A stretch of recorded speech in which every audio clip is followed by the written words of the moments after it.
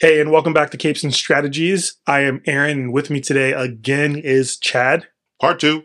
In this episode, we're delving into the real-world saga of the fallout of Jonathan Majors' Bum, bum, bum. dismissal and the challenges Disney faces in potentially recasting a pivotal character that they've built the current multiverse storyline around. Loki Season 1, Loki Season 2, Ant-Man Quantumania, and all of these other facets that Majors has been a part of and what they're going to do in the future.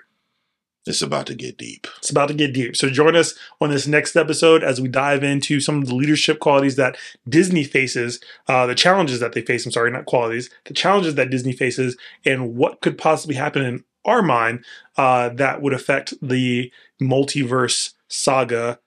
Will Smith. So we will go into this right now. Let's get started. So let's set the stage.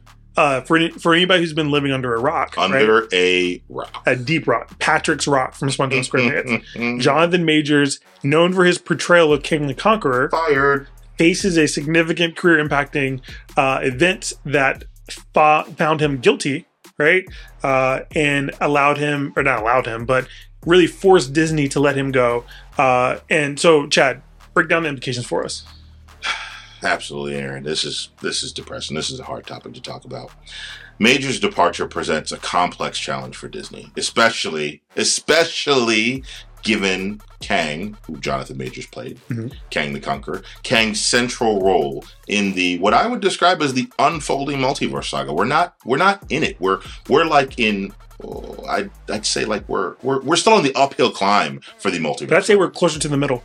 We're not. We haven't hit the crescendo. The climax. We haven't hit it yet. It's still developing in our hearts and minds. Okay, so it's a tough spot balancing the narrative with the ethical and public relations considerations. Like they can't just. Well, they did just fire him, but they did just fire him. Let's be honest. But they can't just move on to the next thing without kind of taking a gauge on what the public wants, what the public is feeling. Because as Kevin Feige so graciously put it, Marvel is about giving fans what they want. Okay, that's how they've been successful up to this point. So it would break from their, albeit short history, the past 15 years. It would break from their 15-year history of giving fans what they want to just arbitrarily make a decision and move on. You know what I mean? I think the decision to fire him kind of had to happen to maintain Disney's core values. But now the next steps need to be guided by what the viewing public is looking for. Yeah, I agree. I'm not saying the viewing public is me, but me is looking for Will Smith. But yeah, I second that. I will say though, I think in any universe, multiverse or real world, if you are found guilty, right? Especially if there's any type of domestic abuse, right? I mean, you got to go, especially for a company like Disney. Yeah, it's for any company, but as a House of Mouse. Yes, if you're the House of Mouse, you absolutely cannot have that. Yeah. And I know that some actors, Rob Downey Jr. has gone through their own trials and tribulations. That's different. Yeah. He's on the comeback. Yes, he's very much on the comeback, and I don't think that he's had. He served his time. He served his time. Yeah. He served his time. Yes. It's he paid for it. He wasn't acting for a while. Correct. So it's a very different situation. This doesn't mean that Jonathan Majors will never come back. It just means that as of right now, he's on an acting hiatus because they can't possibly expect to have him there. Correct. And have anybody support these movies. Now there is some thought that they would have fired him even if he was not guilty, but I don't buy that. I don't buy that either. If he's not guilty, they press forward. And I honestly don't think that they would have waited this long to do so. What would you expect to happen? Correct. And I mean, if I look at the other side of the coin, would you have looked at Loki differently if you knew beforehand that he wasn't actually going to be playing Kang post show? I would look at it as this is a bookend role. Whereas when you're watching Loki, you have no idea what's about to happen. Correct. Whereas if you know he's fired, you know he's not continuing, you're thinking, oh, okay, I can't wait to see him be done. Right. You know what I mean? Yeah. And does this really matter now that he's gone? Like, is this story, though, going... I mean, I know it does, we know, but I would have been thinking beforehand, is Loki season 2, the last few episodes, going to matter with him? So I think there is an out for Marvel to end the character. Obviously, with God of Stories Loki taking over, holding the multiverse together with the spoiler alert. Spoiler alert. Sorry. Holding the multiverse together in the with the what's it called, the Idris tree? The Yggdrasil tree. Yeah. So there is an out for them, because they could say that Loki taking over, becoming the Tree of Life, essentially, which it did in the Loki show, it replaced the Loom.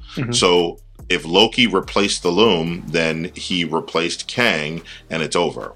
I think that is an out. I think also, though, it would be inconsistent to do that, because Kang knew, if you stick with the character, he knew Loki was going to do that. So that was all part of the plan. Right. And from my perspective, now that Loki is taking over, watching over the multiverse, now he who remains can go jump into the fray and involve himself in the pending multiversal war. Very true. Very true. Now he's not sitting in the Citadel at the end of time, maintaining the flow of everything. But Loki's not a bad guy, though. He's not a bad guy. Right. So who's the new villain? That would be the. If they use that as an out to get rid of Kang, well, they would have to pivot to. I'm not saying unfortunately. I'm saying unfortunately because it's not. No, I don't think they should pivot to Doctor Doom, because you've laid the groundwork for Kang in several movies, several TV shows. To do a sharp pivot would do him disjustice. It wouldn't do him justice. It's got to be at the end of Secret Wars, at the end of the multiverse saga. That's where you put in, here comes Doctor Doom, and then you start his arc in phase 5, 6, 1, 2, 3, 4, 5, 6 in phase 7. So 7, 8, 9 should be the, I don't know what you call it, but whatever phase 7, 8, 9 is, that is, you could call it the Doom Saga. Like literally, I mean, that's what you call it. But then it's centered around him, so you can actually create properties for him. But to pivot now, it will just seem rushed, because people are not just going to forget Kang was a thing. It's just not going to happen. Like, Kang is a thing, and it's going to be, if they pivot to Doctor Doom, it's going to be overshadowed the whole time by, this was supposed to be Kang's saga, and Doctor Doom just came in. Like, there'll always be that in the back of people. Everybody will know that this is just a pivot. Correct. To save face. Yes. To save face, as opposed to you recasting Kang. I don't know what the big deal is with recasting. Studios recast roles all the time. Well, Marvel recasts roles all the time. Like, not all the time, but Marvel has recasted a role. Like, they recasted, I know everybody's trying to talk about this, they recast Rhodey, and they said one line about it when they were in the courtroom. Hey, it's me, I'm here, get over it. Yeah. Literally, and then nobody talked about it again. Right. They could do something simpler, and they even have it built into the storyline. They recast Thanos, too. They did recast Thanos, because the first iteration of Thanos was not Josh Brolin. Right. So they already have it in the multiverse saga that it could be somebody different, because guess what? It's a multiverse. There are different iterations of the characters. So what you have sorry, I know, I'm talking. You have the Quantumanium Loki. There's a lizard version of Kang. Yeah, exactly. You have the Quantumanium Kang, who, if you remember at the end of Loki, they say that they are following up on him because he's not dead, like I said. Yes. So you have the Quantumanium Loki, then you have all the iterations that they have in the Council of Kangs, and then you have he who is not remain. That king was he who remains, but that king was Kang the Conqueror, right? Correct. That was Kang the Conqueror. Okay. All you have to do is you bring in whoever they recast as the Kang, and say, and you can write it into the story. I am the actual Kang. These are just bad copies of myself in other universes. I'm the real guy. Because they even pivoted to say that Ravonna Renslayer may even be a version of Kang. They did say that. Yeah. But I think it's already written in there because there's multiple versions.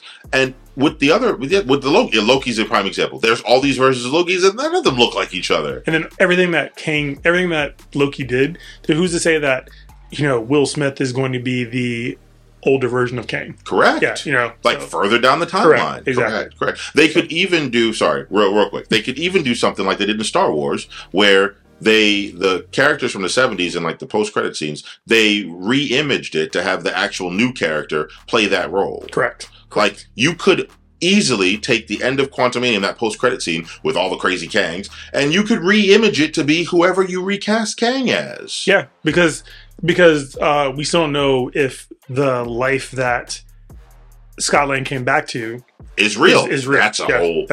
That's a mind blowing. I don't even know what's going on there. Something's going on there. I have no idea. Anyway, we're getting off topic. Back to let's talk positively. Back to the recasting of Kang. Of Kang, correct. So let's talk about the leadership aspect of doing this, right? So Disney is at a crossroads. How do they move forward? Will Smith recasting a major character who isn't it's not just a casting decision, it's a strategic move with implications across the multiverse. Right, exactly. It's not just about finding a new actor. Right. It's about ensuring the storyline remains coherent, and the most important part of this whole thing, the fans stay engaged. The leadership challenge here is immense, requiring careful consideration of the franchise's future and, again, the fans. Exactly. And so the biggest problem I would say here is that, you have to make sure that the goal as of late has been to make Marvel better, because we haven't had a good string of movies, right? Correct. So we now are in this phase, and I think Kevin Feige and current CEO Bob Iger knows this, and they've talked about this publicly. That's why they've scaled back the project. Correct. And so now they're going to go with somebody, they may recast this, but if they don't recast this, it's going to have to take a lot of planning, precision, and a lot of great minds that they have over there to come up with a plan that seems believable. I don't see how just dropping the whole Kang storyline makes sense. Now you can't you can't just drop it, right? It's not going to be, if they do decide to pivot to Doctor Doom, who, by the way, did you hear who they're thinking about casting? I feel like I did, but I can't remember. I always forget his name because it's weird. His name is a little bit different, but it's the dude from Peaky Blinders, and the guy who played I know his name, Gillian. It's the guy who played in it too, just on the top of your head. Oppenheimer. Oh, that guy. Yeah, he's supposed to be Doctor Doom. Oh, wow. Okay. Yes. Okay. Karen Gillian or something like that. I like that. Yeah. He's supposed to be Doctor Doom. Yep. Okay. I can deal with Scarecrow from Batman. Yeah. No. I'm with you. I'm blanking out on his name. We're not going to cheat. Yeah. But yeah, that guy. But I do think that I think that Will Smith would be the best. And I called this before everybody else called this, before it was all over the news. I said that Will Smith would be a good placeholder. Kang, yes. Because I do agree with you that Kang shouldn't be just dropped. Although I have Doctor Doom tattooed on my my arm, right? So I'm a Doctor Doom fan. But I no, you don't. Yes, I do. No, you don't. Yes, I do. Prove it. Oh, it's proven. Okay, never mind. I do. I'm a Doctor Doom fan. So, but given the challenges that they have and the rippling effects that can happen through the multiverse, really, what option does Disney leadership have? So one approach could be the seamless transition to a new actor, right? Amen. Keeping the storyline intact. Alternatively, they could use the multiverse concept creatively and explain the change, which is exactly what you just said, right? So those are the strategies that they can do. So those are all viable, but the key aspect of this is, how do they communicate these changes to the audience in a realistic way? Transparency is key. You have to be sensitive about the issue given the circumstances, but you have to communicate it. You can't just wake up one day, watch a movie, and say, "Oh, there's Will Smith. I wonder what's happening."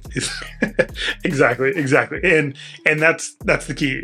Making sure that the audience believes it, because if you we're always going to know something went wrong, right? Whether you recast them, we know that Jonathan Majors is not. Every time we see this new person, we're going to know that Jonathan Majors is not there because of A, B, and C. If you get rid of Kang, we're going to be like, oh, this is just a terrible pivot to Doctor Doom because of A, B, and C. The key is getting an actor in the storyline to make me forget that Jonathan Majors was even there and see this new person as a variant of Kang. Which I don't think that's possible. I don't think it's possible to just forget about Jonathan Majors, because he did such a good role. I get it. He has some personal issues, but his personal issues doesn't change the fact that he did a phenomenal job as the character Kang the Conqueror, He Who Remains, and the other versions of himself. He did a phenomenal job. That's the whole reason, if you remember, they weren't even going to make the multiverse saga about Kang, but because Jonathan Majors did such a good job, they said, wow, this guy's amazing. Now we're going to make it about Kang the Conqueror. So he, by himself, changed the trajectory of Disney's their whole studio. I will say that the actor isn't just the face of Kang, but he was an incredible actor in doing that. The one thing I credit him with is I never felt like any one Kang was the same actor. They had the same look, but his personalities between each character was incredible. Plug. Spoiler alert. Kang, Jonathan Majors, is playing He Who Remains. And He Who Remains mocks Victor Timely, who is also played by Jonathan Majors. And it is so surreal to hear him mock himself. Because you're like, you laugh because it sounds accurate. And they're like, wait a minute. That's you. Mm-hmm. You just mocked yourself. Like that when you see Victor Timely, when you see Kang the Conqueror, when you see He Who Remains, in my mind and most audiences, those are three distinctively different characters. Oh, he told you there's a loom problem. That's what he said. He said a loom problem. Oh, okay, yeah. No. It's so great. Oh, it's a loom problem. That's what Victor said. What did Victor Timely tell you? It's just amazing because he mocks himself, and you don't realize till after you're like, wait a minute.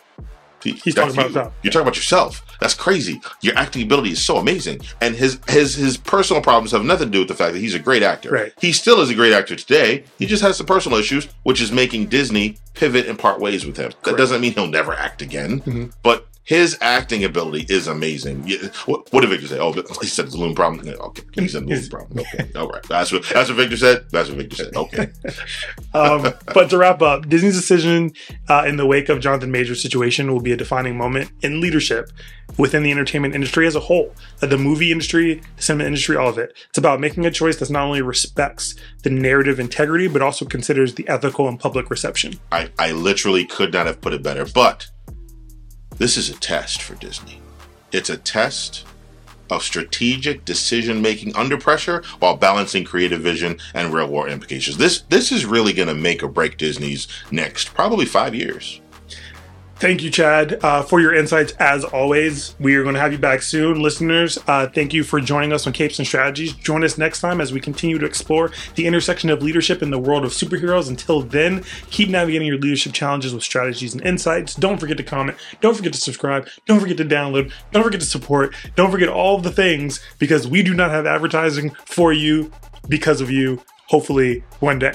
Like and subscribe. Until next time, what does Captain Marvel say? Further, faster, stronger? Faster, farther, higher. Higher, faster, stronger? We're gonna get that down. We're gonna get that right. I'm Mary Poppins, y'all. See you later.